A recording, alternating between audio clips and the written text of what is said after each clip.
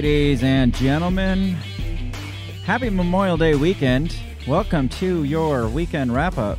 Hello, beautiful bell breakers. It is a nice, long weekend. It's kind of a weird Memorial Day weekend because it's not that warm out. Usually this is like everyone's getting ready to go to the pools for the first time in the year. Yeah. Pools are starting to open, and it's like, well, Friday we had a frost warning. Yeah, I had to get plastic wrap and go cover all my vegetables on Memorial Day weekend. Yeah. Like cover them up so they didn't get ruined. It's weird to think the pools are opening tomorrow. Mm-hmm. I don't see anybody being there. I don't either. Well, I could see some of the crazy kids like, that's Mom, true. let's go swim. And parents are sitting there freezing their ass off in jackets while the kids are standing there blue lipped. They're like, no, Mom, it's fun. I don't want to go home. So it is Memorial Day weekend, which is more than, to me, it's more than just a 3-day weekend. Oh, absolutely. Yeah. What is Memorial Day, Bill? I'm going to look up exactly what the Googles say what Memorial Day is. Yeah. I know what Memorial Day is, but I want to see what Google says. If it's more than what you just mentioned that Kamala Harris had something to say about that. Yeah, so she in a very insightful tweet posted a selfie of herself smiling, saying, "Enjoy the long weekend." Nothing about Memorial Day, though? Nope. Well, let's see what Memorial Day is. According to I'm not even going to get a freaking... Here we go. Memorial Day 2021. The facts of Memorial Day. It's an American holiday observed on the last Monday of May, honoring the men and women who died while serving in the U.S. military. It was originally known as Decoration Day. It originated in the years following the Civil War and became an official federal holiday in 1971. Many Americans observe it by visiting cemeteries and memorials, holding family gatherings, and participating in parades. Unofficially, it marks the beginning of the summer season. Like we said, the pool's open. Right. So it's honoring people that have died, like in military wars and events and stuff like that. Yeah. So did she elaborate more than that, or was that it? That was it. That's it. One and done. Enjoy the long weekend. So is Memorial Day now a racist thing like Columbus Day? That's my guess. It's probably not PC to say, that we want to support our armed troops. Even the Vice President of the United States, who you would think who is going to want to be president someday, should probably acknowledge that. Yeah, I mean, what a slap in the face to, even if plenty of the wars. If you disagree with plenty of the wars, there's plenty of wars that you have to look at and be like, these guys sacrificed their lives for our freedoms. I mean, there's so many of them. Yeah. So even if like you didn't agree with us going into Afghanistan, it still isn't a bad thing to say, hey, it sucks that we lost these people here. Yeah. I mean, what a fucking slap in the face from the vice president. Huge. And to me, I mean, Memorial Day, even more than that. I mean, I the saying that nobody goes to war comes back without injuries. Mm-hmm. I mean, there's always wounds inside or outside. You know, and I wear this bracelet from the Valhalla Project, 22 a day. 22 veterans a day commit suicide, and so I mean, it's so much more than enjoy the long weekend. Yeah. So, well, you always see the posts that are like, while you're having your cookouts and stuff, and I'm all about having the cookouts and having a fun weekend, but while you're having your cookouts, remember what this is all about. Don't think this is just a 3-day weekend. Yeah. Never would have expected that from the Vice President of the United States. Right. Just, peace out, guys. Enjoy your 3-day weekend. Right, yeah. God, that's basically it, yeah. Talk about like a spit in the face. Yeah. Like, you're welcome. You're welcome that as a government we give you a third day. Yeah, that's probably her sentiment too. It's like, if it wasn't for us, you wouldn't even be enjoying this 3-day weekend. We gifted this to you. Yeah. It's like, fuck off. Yeah. Like and I don't know how she got to this. Well, I know how she got propped up to the spot because nobody wanted to vote for her. But the fact that this is our vice president, the fact that Joe Biden's our president is bizarre enough. But the fact that this is our vice president, soon to be, or like the second in command, possibly if something, God forbid, happened to Joe Biden, she would be possibly the one that's calling the shots now. Yeah, as some people have SNL's joked about. You know, I mean, so yeah, it's really scary. Yeah, and like again, it's not like, I mean, what is she doing to defund the military or pull us out of all these military excursions and stuff? She's not doing anything. So if she has a problem with it, you think she'd be outspoken against the military. It's just her way of making some noise for her woke followers and stuff. I was like, oh, she's so brave to not stand for the atrocities that the American military. No, she's not brave. She's just a freaking idiot. Right. Yeah. If she wanted to make a statement, she could make a statement. But like you said, she's just being an asshole. Yeah. If you support what she said there, then you suck as a person too. Again, if I'm not saying you have to agree with all, I don't agree with all our military interventions. We've been saying this. Definitely. I mean, even anything in the last 50 years is up for debate. But there are key conflicts and wars that we've been involved with that were necessary. Even the ones that we don't agree with, I still support the troops. The troops that gave their lives for it. Absolutely. I mean, that were duped into going and fighting unnecessary wars and stuff. So, So on Memorial Day weekend, make sure you take time to think about that and don't be like our ridiculous... Don't be a Kamala. Don't be a Kamala Harris. So... let's take a look at what's going on this week, because there's some stuff that popped up that we didn't even know realize really happened. I know. We're like, wait, what? There's a few shootings that happened that I want to get into first. One just happened. Was it overnight or was it today? I believe it was overnight. This one says 2 dead and over 20 injured in a Miami mass shooting. So this was at a club, wasn't it? Isn't that what you said? It was a concert hall, like a venue. Okay. So let's pull this one up. So this says, let me get rid of the videos. They're always playing on the side. 2 people are killed and 20 injured in a mass shooting in Miami early Sunday. 3 people got out of an SUV and began shooting indiscriminately into the crowd that was standing outside a scheduled event at an establishment on 186th Street in Hialeah area to the west of Miami Gardens, the statement said. So shooting in a crowd outside of the event, so it's just like people waiting in line or something. Right. Says NBC's Miami area station reported that the venue was a banquet hall which was rented out for a concert. Investigators were hunting for the suspects who returned to their vehicle and fled the scene after the incident, the statement added. Miami-Dade Fire Rescue found 2 people dead when they got to the scene and transported 8 people to various local hospitals, the statement said, adding that 12 other victims went to hospitals on their own. At least 1 victim was transported in critical condition. A mother of 1 victim said her son called her in the middle of the night and told her he was on his way to the hospital. He called us frantic, telling us he had been shot and that it hurts. It hurts and that he loves us and wants us to know. Can you imagine how horrible that phone call would be? Oh my gosh, that would be a nightmare. It'd be bad enough to get a phone call from somebody saying your son was shot, but to get the phone call from your son, that would be like what would you do? Like you'd be just in a moment of panic. What do I do? Do I leave? Is he dying? It'd just be horrible. Well, I mean, can you imagine being a parent that doesn't get the call? Any call at all, and you don't know what's going on. Or you get a voicemail on your phone, and you could have had that last phone call. Yeah. Says my husband is like, no, stay with us, trying to keep him on the phone. We hop in the car and we're talking to him to keep him alert. Why aren't the people in the freaking ambulance trying to keep him alert? Yeah, right. Miami-Dade police officer Alfredo Freddy Ramirez. Why do they got to include his nickname there? Like that has anything to do with this story? Yeah. Called the incident another targeted and cowardly act of gun violence. Well, he goes by Alfredo Freddy Ramirez III on his Twitter. That's why they called him that there. Interesting. He says it was the second major shooting in the Miami area in as many days. 1 person died after 7 people were shot Friday night. We didn't hear about that either. So apparently there's a shooting Friday night. All right. Calling it despicable, cold-blooded act, Miami-Dade County Mayor Danielle Levine Cava tweeted that her heart was breaking for the families of the victims. We'll do everything we can to bring the shooters to justice and turn the tide on this violence.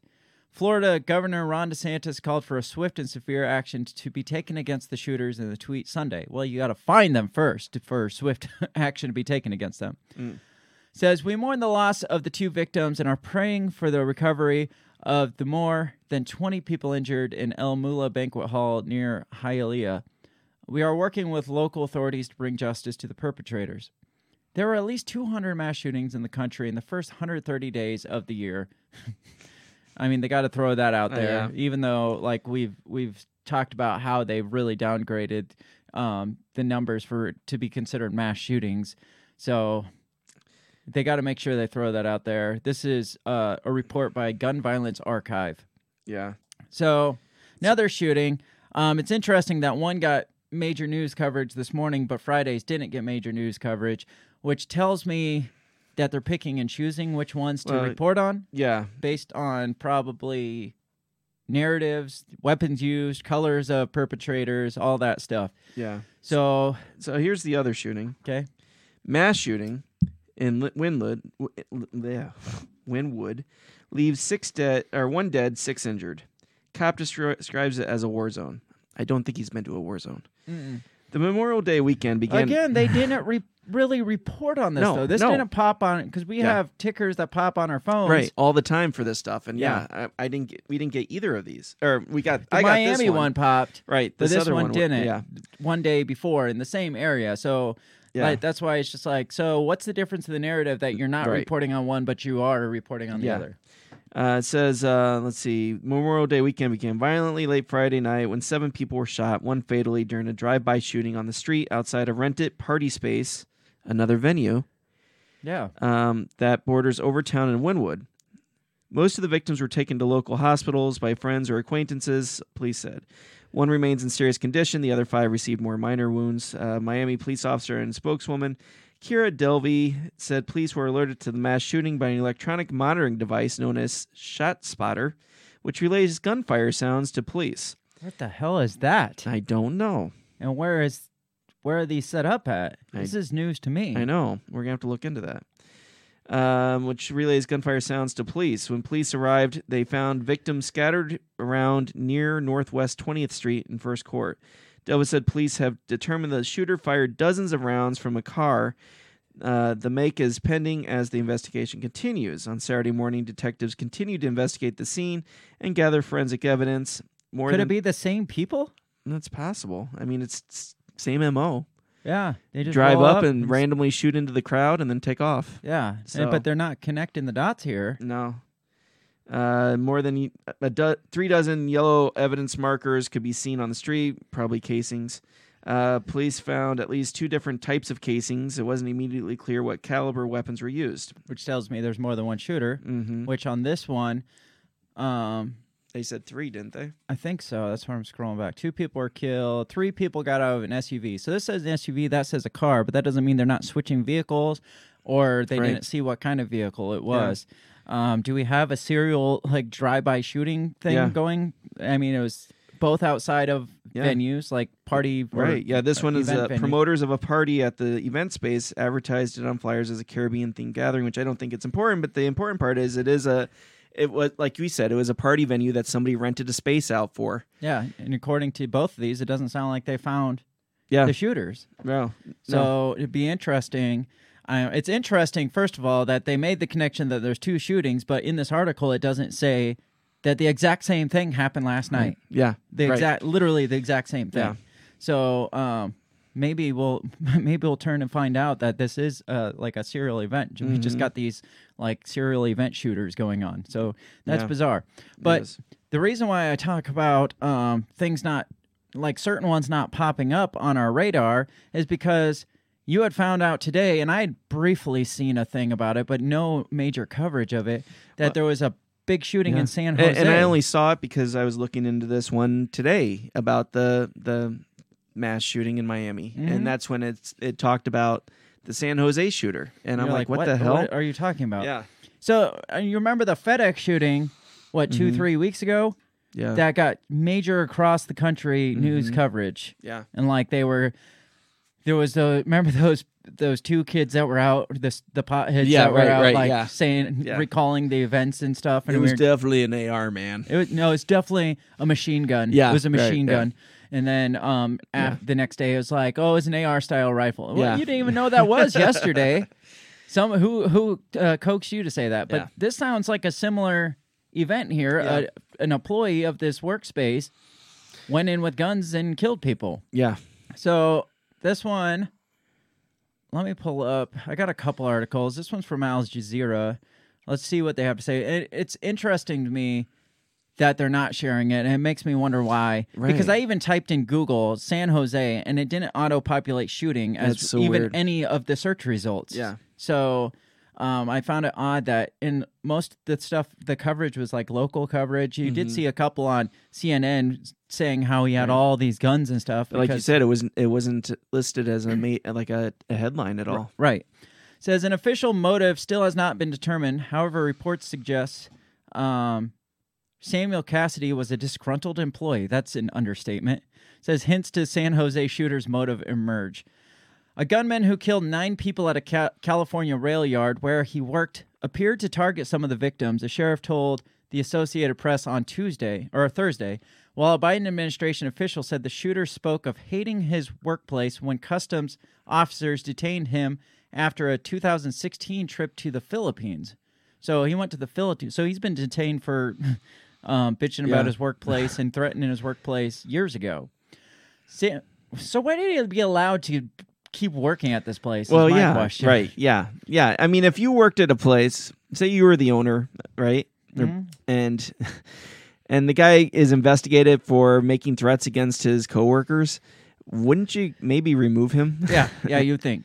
Samuel Cassidy, 57, arrived at the light rail facility for Valley Transportation Authority in San Jose at about 6:30 a.m. local time Wednesday with a duffel bag filled with semi-automatic handguns and high-capacity magazines, according to Santa Clara County Sheriff Lori Smith. It appears to us at this point that he had said to one of the people there, "I'm not going to shoot you," and then he shot other people. So I imagine there was some kind of thought on who he wanted to shoot. So I know that guy's like, man, I'm glad I gave him a donut the other day.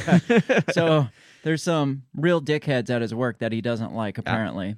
While there are no cameras inside the rail yard's 2 buildings, hey, do you want to go to San Jose and offer our security services? There we go. You need some cameras. Smith said footage captured him moving from one location to the next. What footage if there's no camera? Oh, probably outside between the buildings. Right. It took deputies 6 minutes from the first 911 call to find Cassidy on the 3rd floor of one of the buildings, Smith said. He killed himself as deputies closed in on the facility, serving the county of more than 1 million people in the heart of Silicon Valley. More than 100 people were there at the time, and authorities found 5 victims in one building and 2 in another, Smith said. Authorities do not yet know whether Cassidy had worked regularly with any of the victims. Investigators were serving search warrants for his home and mobile phone, seeking to determine what prompted the bloodshed. I'm not sure we'll ever actually find the real motive, but we'll piece it together as much as we can from witnesses. It's interesting because this one doesn't seem to say that he burned his fucking house down. Right. Is that one I sent you? This is the Al Jazeera one. Because this says, talks about his ex-wife. His ex-wife said he talked about killing people at work more than a decade ago. Documents show he had worked at the Transit Authority since at least 2012. She says, I never believed him, and it never happened until now. Well, you should have said something before now. She said he could dwell on things. The two were married for about 10 years until 2005 divorce filing, and she had not been in touch with Cassidy for about 13 years. Okay, so he mentioned it years ago, and she didn't think anything of it, but now... Oh, yeah, he did say that. It says... they're talking about all the victims. We don't need to read the victim stories, but there was this one. The man who killed 9 people in California this week had 12 firearms, more than 20 cans of petrol, which is British way of saying like fuel or oil, and approximately 22,000 rounds of ammunition at his house. That necessarily, the 22,000 rounds isn't a red flag for me, because if I could, I would have 22,000 rounds of ammo in my house as well. Yeah. Samuel Cassidy, an employee at the Santa Clara Valley Transportation Authority, or VTA site in San Jose, opened fire at the site on Wednesday. He killed himself as police closed in. We already read that. The mass shooting was the California Bay Area's deadliest shooting since 1993. That's interesting to me, because if it's the deadliest in over 25 years, why are they not reporting on this? Why is, I mean, they are obviously reporting, but why isn't this a major story? Right. And that makes me wonder, what are we not seeing? What's the difference in the narrative here that they're covering up or they're not wanting? It doesn't fit in line with their story of gun control and stuff. When, like I said, the only thing CNN was really reporting was the fact that he had a lot of guns, so that they can point at and be like, well, obviously we need gun control. And the other part of it is, which I didn't see in the Al Jazeera, is I think he was being investigated for making racist comments. Really? Well, he was being investigated for terrorism or something. Right, yeah. Said, so far this year, the U.S. has recorded 233 mass shootings. You don't have to start with that. According to the local sheriff's office, this was a planned event, and the suspect was prepared to use his firearms to take as many lives as he possibly could. Police announced on Friday that the gunman had also set his home on fire before the attack. So it was interesting that Al Jazeera didn't mention that. Yeah. Guns were hidden in crawl spaces and doorways. How do you hide a gun in a doorway, Bill? Have you ever found a gun hidden in a doorway? No. That seems like the opposite of hidden. It does. It does. I mean, maybe that's it. Maybe it's just so obvious. Like, oh, that must be like a pull-up thing, but it looks like an AR. I mean, I could see people like keeping them next to their door. Right. Like, so if they went to answer the door, they pick it up. That doesn't seem like it's hidden. It says officers also said Cassidy had put bullets in a cooking pot on the stove, which detonated and set the house on fire. That's impressive. That is, you know, I've never heard of that before. I mean, he would have had to turn the gas on or something to get it to like set the house on fire, I would think. Yeah. I could see him going off, but not setting the whole house on fire. Yeah. An FBI agent quoted by Reuters news agency said this blaze probably destroyed evidence, no shit, which could have helped provide a motive for the shooting. Here's the list of the victims. It says emergency services were responding to reports of a fire at what was later found to be Cassidy's home at the same time as police were headed to the scene of the shooting. So I wonder if he did that to distract, like pull resources towards his house. Well, yeah, that kind of is what it sounds like. So I know they're thinking that some evidence got destroyed. Yeah, like that's what they said, yeah. Says shots were fired around 6:30 local time.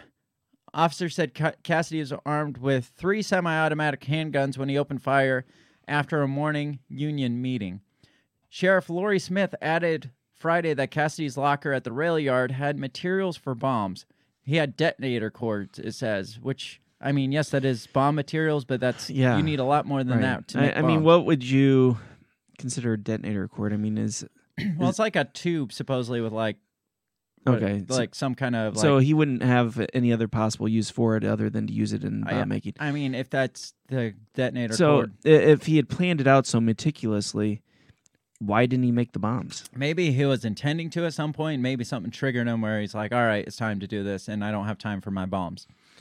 Cassidy's ex-wife, we talked about, said that she said he wanted to kill his colleagues, but she never believed he would do it. It doesn't say on this one, interestingly, that he said it like 10 years ago, and she hasn't seen him in like 13 years. Right. So a neighbor, Doug Sue, said that he was lonely and strange. Thank you for that statement, I guess. Yes, I mean, that's very insightful. Pertinent information. I don't think people that kill people are usually classified that way, are they? No. So they report that there was petrol in his house. You think that was to help start the fire, or? Yeah, I would say an accelerant. Or maybe he just stocked up on gas. Well, that's possible. I mean, we'd say, keep 15 gallons. Maybe. Yeah, this says 20 cans of so fuel. Maybe that's what. Maybe he was a prepper. Yeah, I mean, that would explain the ammo and the gas. There could be more to that. Yeah. Than just, hey, he was planning. I mean, the fact that he did end up shooting a bunch of people with and carrying a bunch of ammo says that he had obviously had some issues going on there. Yeah, I mean, it almost sounds like he was bipolar. Yeah. Sounds like, he was a really great guy some days and really, really ugly some days. Yeah. This says, in 2016, 5 years before the mass attack, Cassidy was stopped on a trip back from the Philippines by U.S. Customs and Border Protection. A Department of Homeland Security memo from the stop, which was obtained by the Wall Street Journal, includes that an officer found Cassidy had books about terrorism and fear and manifestos, as well as a black memo book filled with lots of notes about how he hated the VTA. And this wasn't anything to get him fired from his job or anything? Apparently not. So it notes that The memo notes that he had a minor criminal history and cites a 1983 instance in which he was arrested in San Jose and charged with misdemeanor obstruction, resisting a peace officer. Huh. Makes you wonder, maybe they're trying to keep this one under wraps because yet again, it's another person that was investigated ahead of time that ended up following through, and they're like, shit, we missed another one, guys. So, here we go. Okay, Cassidy left his house around 5:39 a.m. armed with the duffel bag and what experts say was a plan to never return. Before he left, he set a timer or slow burn device to set his two-story on fire. Santa Clara County Police Lori Smith said. The fire was reported minutes after the first 911 calls came in about the shooting at the rail facility. Footage captured by news helicopters showed law enforcement shifting through the debris in the backyard of the beige home through Wednesday afternoon. I mean, the fact that it was beige, right, really adds to this. That pisses me off, to be honest. I mean, if you lived in a beige home, why don't you go shoot up your... Yeah. Oh, my gosh. I could not stand it. My house is beige. Oh, damn. You should be worried. I'm not going to work tomorrow. Every one of these killers are different, but it's clear he wanted to express his rage on others, but also wanted to destroy himself. Okay, he doesn't know. So we're speculating. Yeah, Cassidy fired 39 shots during his rampage through two buildings at the sprawling VTA hub and appeared to target some of the victims. Smith said the shooter told at least one person, "I'm not going to shoot you" during the attack. The gunman then shot other people before he shot himself. So... there's some mixed narrative going on here, or mixed speculation, because the fact they're saying with all the ammo and the three guns he had, his clear plan was to kill as many people as possible. But if that was his clear plan, how many victims did he say he killed? Yeah, right. 9? Yeah, death toll rises to 9. And if he planned to kill as many as possible, he wouldn't have been like, I'm not going to shoot you, I'm going to shoot him. Yeah. So there's a mix going back and forth. Okay. If you're planning to kill as many as possible, this guy failed miserably. So the sheriff's officer told the Mercury News the contents of the locker were later deemed not dangerous. No actual explosive devices were discovered. Sheriff's Deputy Russell Davis said Cassidy had 3 semi-automatic 9mm handguns. Okay, right. That's any typical... like 6 hour. I've got one in this room right now. Right, yeah, exactly. So I mean that's not, along with 32 high capacity magazines, which as we said in California is anything over 10. Yeah, because one of the articles I was reading said he had what was it, up to 50 magazines? Yeah. Illegal capacity magazines. Right. And that's 10 or 11 round magazines. Still, that's a lot of magazines to be carrying around. Obviously, it seems like he had the potential to kill far more than 9 people, but it's like either he's really bad shot or I don't know. If he intended to kill as many people as possible, maybe he intended to have like a police shootout or something. Well, my guess is his black notebook contains names of the people that pissed him off. Mm-hmm. And he knew exactly who he was going after and where they were going to be in the day. Maybe he couldn't find them all or something. But that could be, but... I don't know. Back to the fact that comparing this to the FedEx thing, this is almost like paralleled completely to the FedEx shooting. Mm-hmm. However, he didn't have a machine gun or an AR-style rifle. He had a pistol. Yeah. It just makes me wonder, and... this year, when they're really pushing strict gun laws, why is this not like major news coverage? Because it's a pistol. Well, yeah, I understand that, but you could wrap that up in the same gun laws, like with how California pushes high-capacity pistol mags. Right, and the mags he had was already illegal, so... You know, that's true. It's like, well, obviously gun laws aren't going to work because he was carrying around over 50 magazines that were outlawed by these gun laws. Right. So the same with like in Colorado. Yeah. Like I don't know. There's something we're missing here, I think, though, too. The fact that mostly just local news is covering it, not major news. It being the deadliest shooting in that area in 25, 26 years, and we're just kind of sitting on this. I mean, if it was an AR-15, maybe it'd be all over the place. Oh, it absolutely would. But because he used a handgun. Yeah. I mean, it's... or if it was like, if more people of color were killed or something like that. Right, So it makes me... It's like, damn, he just killed white people. What was the list of the victims' names? We might be able to determine what color they are based on their names. Paul Mahia. Well, this definitely isn't a white person. Tapa Dejip Singh, Adrian Beleza, Jose Hernandez, Timothy Romo, Michael Rudamakin, Abdullah Vaba, Alagamadan. All right, so that theory's out the window. Yeah, that's how it's definitely, not to sound racist, but it's definitely not a bunch of white people. No. Lars Lane, that's white. That's definitely white. And Alex Fritsch. Yeah. So, I don't know. I don't know. We'll have to keep an eye on this one, even though it seems like it's just disappearing. Yeah, because like you said, it doesn't follow whatever narrative they're trying to push, or there's something else that hasn't come out yet that they don't want to come out. Right. Like he was an FBI informant. Right. I mean, it is interesting to me that all the major mass shootings, the person was investigated by the FBI years ago. Yeah, right. It's like, what are you missing here? What? Yeah. Like, clearly somebody's not doing their damn job. You can have all the laws on the books. Right. But when they're failing their jobs, things still happen. Yeah, exactly. So let's move away from the shooting because we've kind of beat that that dead horse. Yes. So let's talk about a topic that doesn't come up near enough. Black Lives Matter hasn't come up near enough in the last year. I know. Where has it been? There's some. I mean, they're kind of unraveling. It seems like from the core, because we had that Kulos lady that bought the 4 different homes at like $4 million in the predominantly white neighborhoods, and people. There was a lot of backlash for that. Well, she just resigned she is planning to resign from her post because it was just time to move on. Yeah, she says nothing to do with the finances. No, it probably has a lot to do with she's buckling under pressure. She's like, I can't handle this anymore. But she is moving on. You just popped up this article that the founder of Black Lives Matter in St. Paul is resigning because he learned the ugly truth as an insider in Black Lives Matter. Yes. If you don't know, if you're not from that region or don't know U.S. geography, St. Paul is right next door to Minneapolis, where all this stuff... Twin Cities. Where all this kicked off in the first place. Well, this time it kicked off with the George Floyd stuff. So this is from Daily Wire. Let me share this. So Richard Turner, the founder of Black Lives Matter, there's a look of him, chapter in St. Paul, Minnesota, revealed in a video published last week that he quit the organization after learning the ugly truth while being an insider in the far-left group. Turner made the remarks in a video published by Take Charge, a black-led organization that rejects critical race theory and woke culture. Interesting. We'll have to look into them.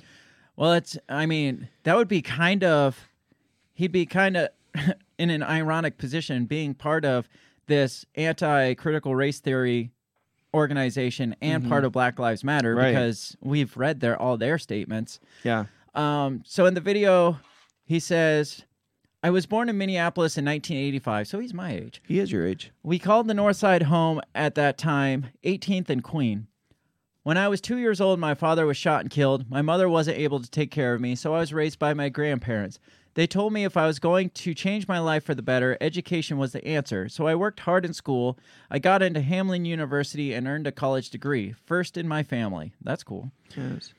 So he went from like rags to, I'm not saying riches, but he fought tooth and nail and pulled himself out and was a successful person. Yeah. Then I went to earn a master's in education from St. Mary's University of Minnesota. I am living proof that no matter your start life, quality education is a pathway to success. I want the same success for our children in our communities. That's why in 2015, I was a founder of Black Lives Matter in St. Paul. I believe the organization stood for exactly what the name implies. Black lives do matter. However, after a year on the inside, I learned they had little concern for rebuilding black families, and they cared even less about improving the quality of education for students in Minneapolis. Interesting. Remember I talked on the main episode last week, if my tax money is going somewhere, it should be improving education. Right. Apparently, he thinks the same thing. Right. That was made clear when they publicly denounced charter schools alongside the teachers' unions. So it sounds like they got this buddy-buddy partnership with the teachers unions, and they don't want to allow charter schools. I was an insider in Black Lives Matter, and I learned the ugly truth. The moratorium on charter schools does not support rebuilding the black family, but it does create barriers to a better education for black children. I resigned from Black Lives Matter after a year and a half, but I didn't quit working to improve black lives and access to a great education. So it sounds like their views on education clashed. And he is straight up saying they don't stand for black lives. They don't stand for rebuilding black families. And we've talked about they're more about breaking down the nuclear family than they are about rebuilding families. Right. If you're all for breaking down a nuclear family, there's probably, I mean, you're going to hurt those families that actually need the assistance. Yeah. And if you're not for improving education in like the inner cities and stuff, I mean, you're not doing your job to support black lives. Right. Yeah. So that's all that has to say about that. But I found it interesting that he's actually stepping out against Black Lives Matter, and they do seem to be kind of unraveling.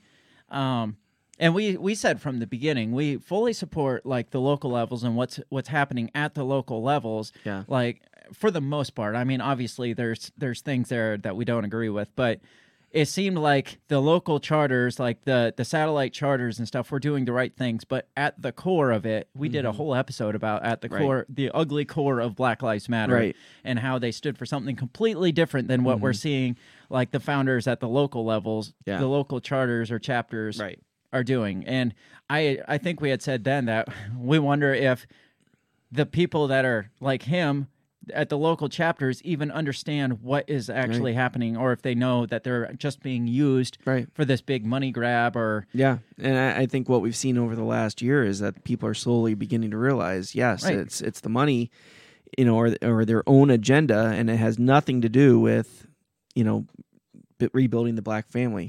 So it's pushing, whether it's Democrat agendas or socialist agendas or even just like lining their own pockets. It just seems like there is a completely different agenda at the center of this than what they thought they were getting themselves into by signing on to this. I mean, it was probably looked like a home run for the local chapters of people trying to organize locally to all of a sudden have this big national organization that's going to support them and like the same cause. We're all on the same page, where we have like a name now, like a nationally known name. We'll have the resources we need to get things done. Right. And then all the of a sudden, media attention. It's like they get the media attention, but that money just slowly disappears. And they're like, wait, what about rebuilding the community? Yeah, we had looked at the percentage of the money that actually got back out to the local chapters, and it was ridiculous. Oh, yeah. So I don't remember the breakdown, but it was so pathetic. It's like it wasn't even worth it. Yeah. I guess my question for you is Black Lives Matter going to continue to be what it was, or do you think it's going to unravel completely and more and more people are going to start waking up to what this really is and feel betrayed by such an organization and just fall apart? Or you think they're just going to be blinded to it and be like, no, this isn't real. This is just because that Colores chick, she came out and she was like, well, I'm not quitting anything because of my finances, but she did say that she was under heavy attack from the right and blah, blah, blah because of her finances, and none of that's true, and just pointing fingers back at the right. Like, don't look at what I actually did. Just look at the fact that these people that hate us are accusing us of. Right. And do you think it's going to be more like that, where the majority are going to be like, oh, no, this is just an attack from the right? Because this article here is obvious. I mean, it's the Daily Wire, so it's obviously right-wing news. Yeah. And they could be like, well, this guy's just a puppet of the right now. Possibly, but it sounds like he is still involved in trying to make changes and stuff. So it's not like he's just disappearing or he's going to go work for Ben Shapiro. But I'm sure he will fall under heavy attack by... Oh, I'm sure he will. I can see people moving away from the main organization that's Black Lives Matter, but I also can see like a restructuring and then them come back in and saying like, yeah, we had some problems, but we took care of it, and now we're here to really help. And then them being brought in for the fold. Yeah, open arms. I mean, all that needs to happen really to revive them again is another event. Oh, absolutely. Another shooting. As soon as they jump on another event, it'll be right back at it. It's like, look, you guys didn't believe us, but look, it's still happening. We need to keep this. I mean, well, because I mean, it was the Michael Brown down in Ferguson was the first one, and then they were quiet for a couple years. You didn't hear anything, and then all of a sudden George Ferguson, and all of a sudden, George Floyd. George Floyd, and then all of a sudden, bam! They're smack in the middle of it again. Yeah, I was going to tell you, I was driving through Iowa City. Was it Wednesday? And there's a huge mural of George Floyd on the side of a fraternity house. Really? On downtown Iowa City. That's interesting. Yeah. Did you see that? I think I sent you that image on the anniversary of it. It was a picture of like George Floyd as a saint. Yes. Yeah. Let me see if I can find. Well, and there's a city council guy running for office down there that who says that has BLM underneath his name, and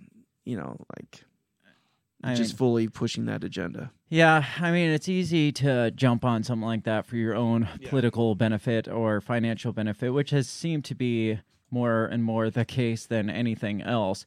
Is all these people, I mean, do they really care, or are they just using it for their own political? I mean, when you put BLM on your political campaign, are you doing it to just in solidarity of Black Lives, or are you doing it just to boost your campaign? Right. Yeah. St. George Floyd. Let me see if I can pull up this image so we all can see and share. I think this was it right here. All right, come on, pop up. We will get... And we say this all the time. We'll get our shit together, but we never do. Well, we try. We do. All right. Here, yes, that's it. So this is the image that came up across like Twitter or something on the anniversary of his shooting. Yes. And to me, yes, it's horrible this man died. It is. But the fact that... Man, I am having issues with my clicker. The fact that they're like basically giving him sainthood and saying that he was, I mean, I would find it offensive as the family for people to come out and be like, this guy has done so much more in his death than he has in his life. It's just like, wow, it's basically saying he was a piece of shit in his life. I know. Without saying it. And I don't know. It's just bizarre to me. And what was it that when Biden was talking to like his son and it was like, do you know, what your dad did for this country, with his death? And he's like, yeah, I know. I mean, it was just really sad, to be honest. Super pandering, first of all. Second of all, again, it's like, we're so grateful for your dad for dying, is what that sounds like. Right, yeah. So maybe they unravel, like you said, maybe they restructure and come back in full force. But only time will tell. Something will pop off, and we'll find out what actually happens to Black Lives Matter. So again, I think they should be exposed for their shittiness. We've been trying to expose it for almost a year now. Yeah. Almost since day one, we've been talking about like the shitty inner circle of Black Lives Matter. Yeah, and the three founders and their agendas and everything. Yep. So let's push. Like we are running out of time. We got to push. This was interesting. More Dr. Fauci stuff is being drudged. They're like drudging. Oh, it's the annals of Dr. Fauci's history. I like saying annals. I was going to say that's an interesting way to phrase that. So we've talked about how he had ties back to the Wuhan projects and stuff like that, and all the stuff that he's flip-flopping on today. And we talked about, like, okay, are they actually going to do anything about it? Or is it just going to kind of fade off? Well, it seems like more stuff is popping up. Yeah, apparently. Why wasn't the stuff reported on back then? Or at the beginning of this? Well, anybody who dared talk about it, they were immediately discredited and villainized. Yeah, well, like Twitter or Facebook or both have removed their standards of removing Facebook posts or Twitter posts saying that this was natural origins or whatever. They've removed that standard now. Thank you, Facebook gods. I mean, do you remember that lady that came out? Oh gosh, it was right at the beginning, I think, and she talked about Fauci and their experiments and kind of how crooked he was. Mm-hmm. And she was immediately discredited. She had a book coming out, and they're like, "Oh, she's just doing this for money." And then she put her book out there for free. Yeah, and they still tried to slam her and say that she was a quack and everything. But now this information keeps coming up. So as of May 28th, in 2012, Dr. Fauci said, "Gain-of-function research in bat viruses is worth the risk of a pandemic." That doesn't sound ominous at all, does it? No. I mean, there's no reason to question what's going on now or what happened with coronavirus. I mean, this has nothing. It's just a coincidence, right? Yeah. Mere coincidence. Right. Not mentioning the fact that he had some kind of ties to the Wuhan project. Yeah. So this says the National Institute of Allergy and Infectious Disease Director Anthony Fauci defended gain-of-function research in 2012, wherein scientists extract viruses from the wild and engineer them to infect humans in order to study potential therapeutics, including vaccines. So it sounds like the whole project was probably not nefarious. It wasn't like they were trying to weaponize, supposedly. Right. It sounds like they were trying to infect humans to see if they could come up with, if it were to happen, that they could come up with a solution for this. Right. So Fauci says in a paper, in an unlikely but conceivable turn of events, what if that scientist becomes infected with the virus, which leads to an outbreak and ultimately triggers a pandemic? Irony. Fauci wrote in a paper reported on The Australian. Scientists working in this field might say, as indeed I have said, that the benefits of such experiments and the resulting knowledge outweigh the risks. So the knowledge that we could gain from doing this outweighs the risk of potentially sparking a worldwide global pandemic. Yeah. Fantastic. Yeah. So it says the revelation of Fauci's 2012 defense and research comes as new reports emerge, breathing new life into the lab leak theory among the political establishment that dismissed the origin hypothesis, which was always credible as a conspiracy theory. Reporting on previously undisclosed intelligence this month, the Wall Street Journal published a story of 3 researchers at the Wuhan Institute of Virology who were hospitalized with COVID-like symptoms in November of 2019. Interesting. I didn't even hear that part. Me neither. 3 researchers. We're going to have to look up this Wall Street Journal story. 3 researchers at the Wuhan Institute were hospitalized with COVID-like symptoms in 2019, in November. Mm-hmm. Right. This was right when they started really getting some fears about this. Right. Preceding the pandemic's first outbreak in the Hubei province. So this was before the big outbreak over there. Just. The lab, known for its relaxed safety protocols, was reportedly collaborating with the Chinese military in conducting gain-of-function research into bat coronaviruses.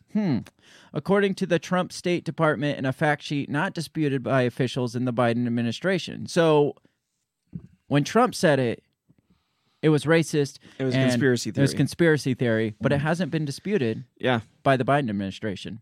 Yeah. 2 years after Fauci's defense of the high-stakes research, the U.S. government deemed the work so dangerous that it was banned.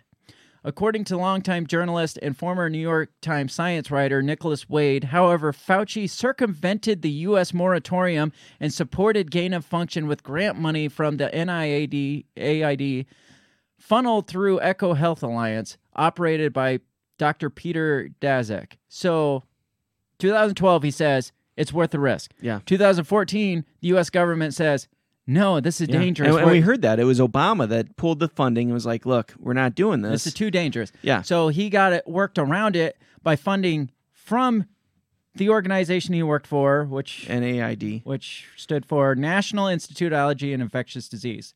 Sounds like probably federally funded, would be my guess. Circumvented it, sent funding through other organizations, the Echo Health Alliance, to get back to the Wuhan, or this project that he was working on. Which he deemed very important. From June 2014 to May 2019, Echo Health Alliance had a grant from the NIAID. So all the way up to months before this outbreak happened, they were getting grant money from his organization. Part of the National Institute of Health to do gain-of-function research with coronaviruses at the Wuhan Institute of Virology. Interesting. Yeah. This is like a smoking gun to me. Plot twist. Dun, dun, dun. Surprise. Like, the asshole who doesn't know anything did it. Yeah. And he was fully supportive of this kind of research, but he is probably one of the ones that was saying, no, it's from eating bats in wet markets. Right, I'm sure he was one of the first ones to push that. I would love to find that video on YouTube. Kentucky Republican Senator Rand Paul pressed Fauci on U.S. tax dollars going to the Wuhan lab during a Senate Committee on Health, Education, Labor, and Pension earlier this month. Gain-of-function research, as you know, is juicing up naturally occurring animal viruses to infect humans. To arrive at the truth, the U.S. government should admit that the Wuhan Virology Institute was experimenting to enhance the coronavirus's ability to infect humans. Fauci denied that the novel coronavirus was a potential byproduct of funding from the NIAID or his parent organization, the National Institution of Health. Of course he denied that. Right, yeah. With all due respect, you are entirely, and completely incorrect. Well, that settles that. Wow. Entirely. Not just entirely. No. But entirely. Two entirely? Two entirely. How did I miss two? Is that like double negative? Like if you say it twice, is it positive? That must be it. I missed it. The National Institution... So it was entirely. He goes on to say the National Institution of Health has not ever, and does not now fund gain-of-function research in the Wuhan Institute of Virology. So that's perjury right there. First of all, yeah, I mean, that's probably bullshit, would be my guess. That's my guess. He says, in a later testimony before House lawmakers, Fauci admitted that the Wuhan Institute of Virology was a recipient of a $600,000 grant from the National Institute of Health to study bat coronaviruses that could infect humans.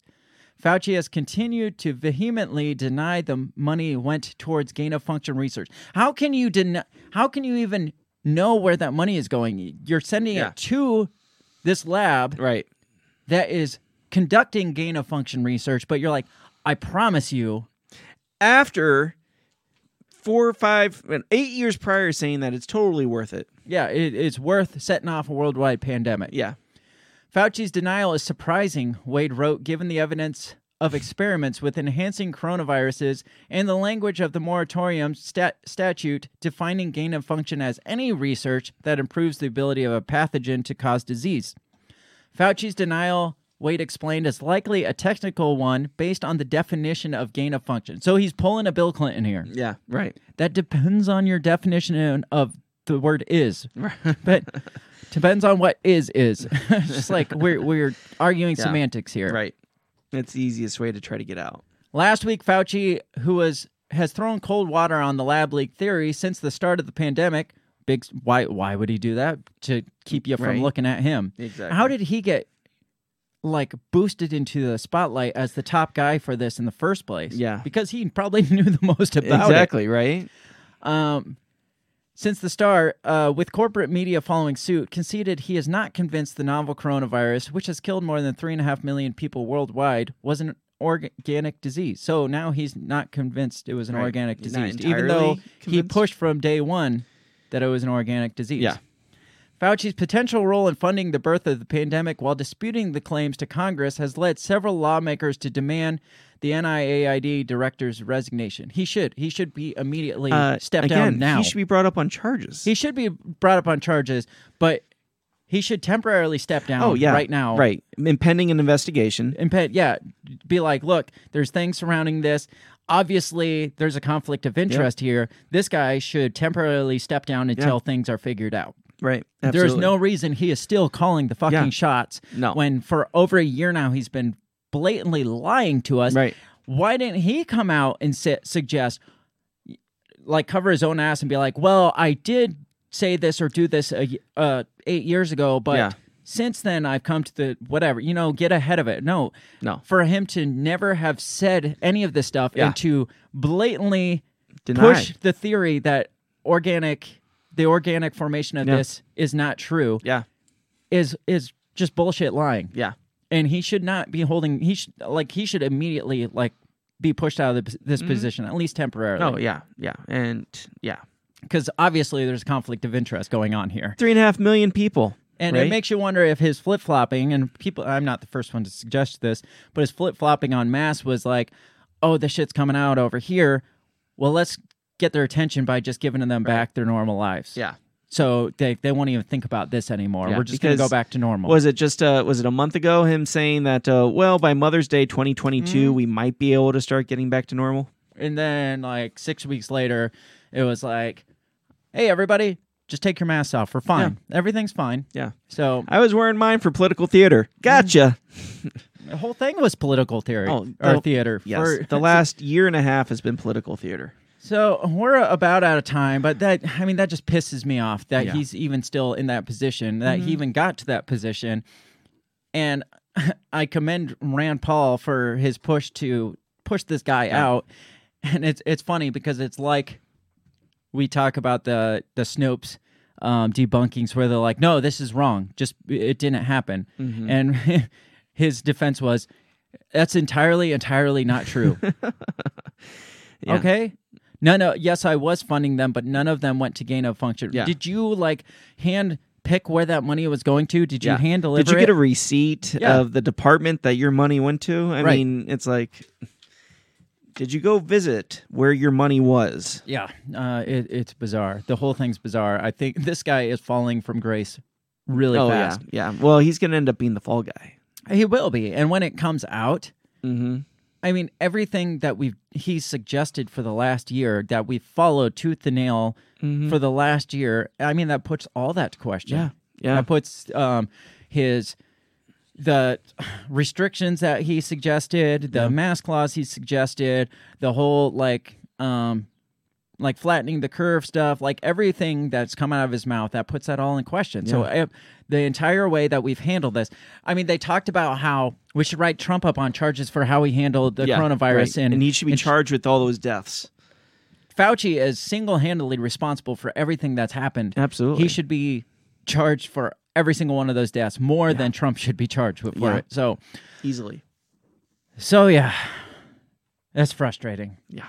We are out of time. I did want to point out a couple of wars to look forward to because there's some stuff brewing around. Yes. And we're thinking about starting a new segment called Wars to Look Forward to. This is just stuff to keep an eye on because, I mean, it is Memorial Day, so we might as well point out some of these wars that we should look actually keep an eye on in the near future. There's not a lot of stuff going on with it, but apparently there's a NATO massive war game going on in the Black Sea. Apparently it was spreading across the Atlantic Ocean and extends into the backyard of Russia into the Black Sea. I want you to look at this because I found it interesting that they said it starts in the Atlantic Ocean and then, wrong one, then spreads into the Black Sea. Here's the Atlantic Ocean, clear over here. Yeah. So on the left. Entire and that red spot there is the Black Sea. So that's That's massive. A long way from home. It shifted from the Atlantic into the Black Sea. That's pretty intentional. And you're in the backyards of Algeria, Syria, Iraq, Turkey's Lebanon, nearby, Turkey, Israel. A lot of but a lot of the places that Russia is claiming territory. You got Georgia here on the right, and you got Ukraine up here on, which they just fought for. Yeah, both of those have been major contested from Russia in the last 10 years. Yeah. So there's a lot there, and makes you wonder. You could play these war games literally anywhere and just have the same results. Yeah. But it makes me wonder if they're hoping it'll cause enough unease from Russia that somebody pops something off, shoots something at one of their ships, so they have full reign to say, hey, one of our warships was attacked during a training mission, so we have to X, Y, or Z. Yeah, right. So it says drills involve 20 ships, 60 aircraft, 500 vehicles, and over 9,000 personnel from 20 different countries. That's massive. That's pretty big. It says NATO Secretary General Jens Stoltenberg spoke with reporters while on board the Queen Elizabeth off the coast of Portugal. NATO is there to defend our allies, and this exercise sends a message about our ability to transport large number of troops, equipment across the Atlantic, across Europe, and also to Project Maritime Power. So it's not just a training exercise. It says it right there. It's to send a message to show our capabilities. It's basically saying, don't fuck with us. Yeah, and they're shoving it up Russians' quiche. It says, after drilling with NATO, the Queen Elizabeth, which is what the NATO Secretary General is standing on during this time, Queen Elizabeth and its strike group will head into the Pacific to send a message to China. No, okay.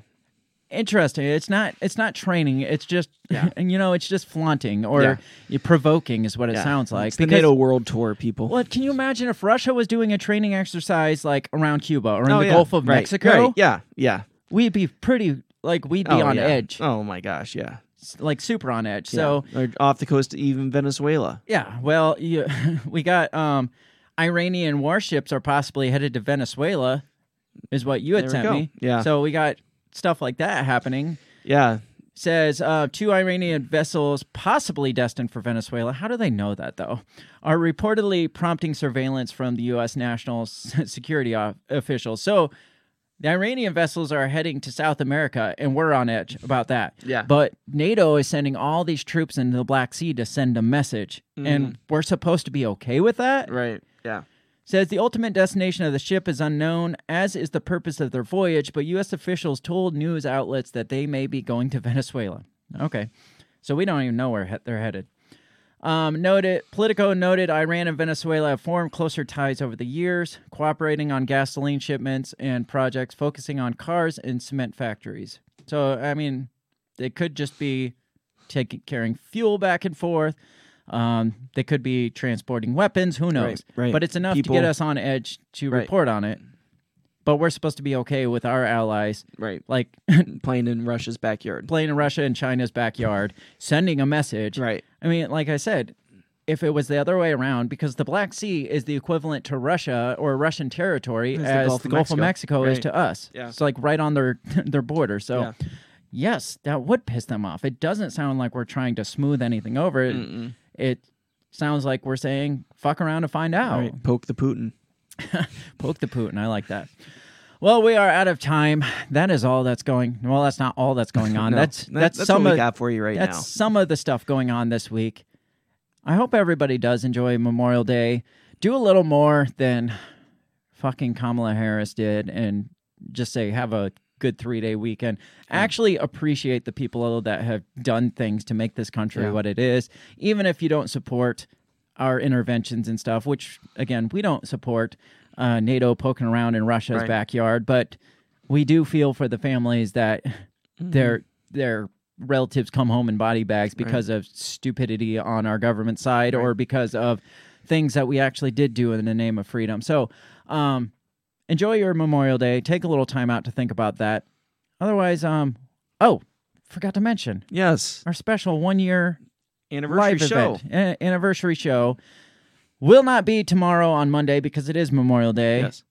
We're pushing that to Tuesday, and we're going to do another, non-conventional show. We are going to get some special guests on. I know I have lined up my brother Dan from the System Is Down podcast, if he doesn't bitch out on us.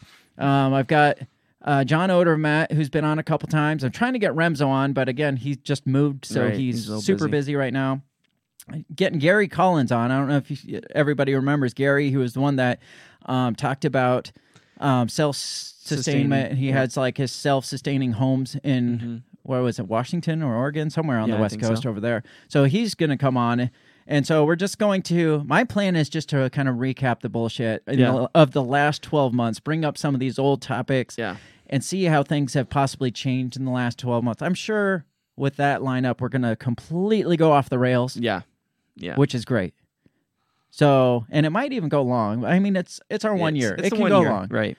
So that'll be Tuesday, 7 p.m. Central Standard Time. We are going to celebrate in Break the Bell style, Break the Bell fashion, our 12 months of enduring through this stuff. So pat yourself on the back for helping us out and making this thing what it is in the last 12 months. Join the show, share it around so we can make this a really good episode. It'll be good. we'll see you there on Tuesday, like I said, 7 p.m. Central Standard Time. Otherwise, enjoy your weekend, the rest of your 3-day weekend, as Kamala Harris said. Happy Memorial Day. We're going to get out of here. Peace. Goodbye. Break the Bell podcast is brought to you by you. So pat yourself on the back, because without you, we would be talking to ourselves. A special thanks to our Patreon members, Remzo and Justin. A shout out to our sponsors, Goulash Media, On the Run with Remzo W. Martinez Podcast, and Banzot Media. If you'd like to help support us, visit patreon.com/breakthebell or buy our garbage at breakthebell.bigcartel.com. Get back here next time and let us continue to invade your ear holes, and as always, never stop talking.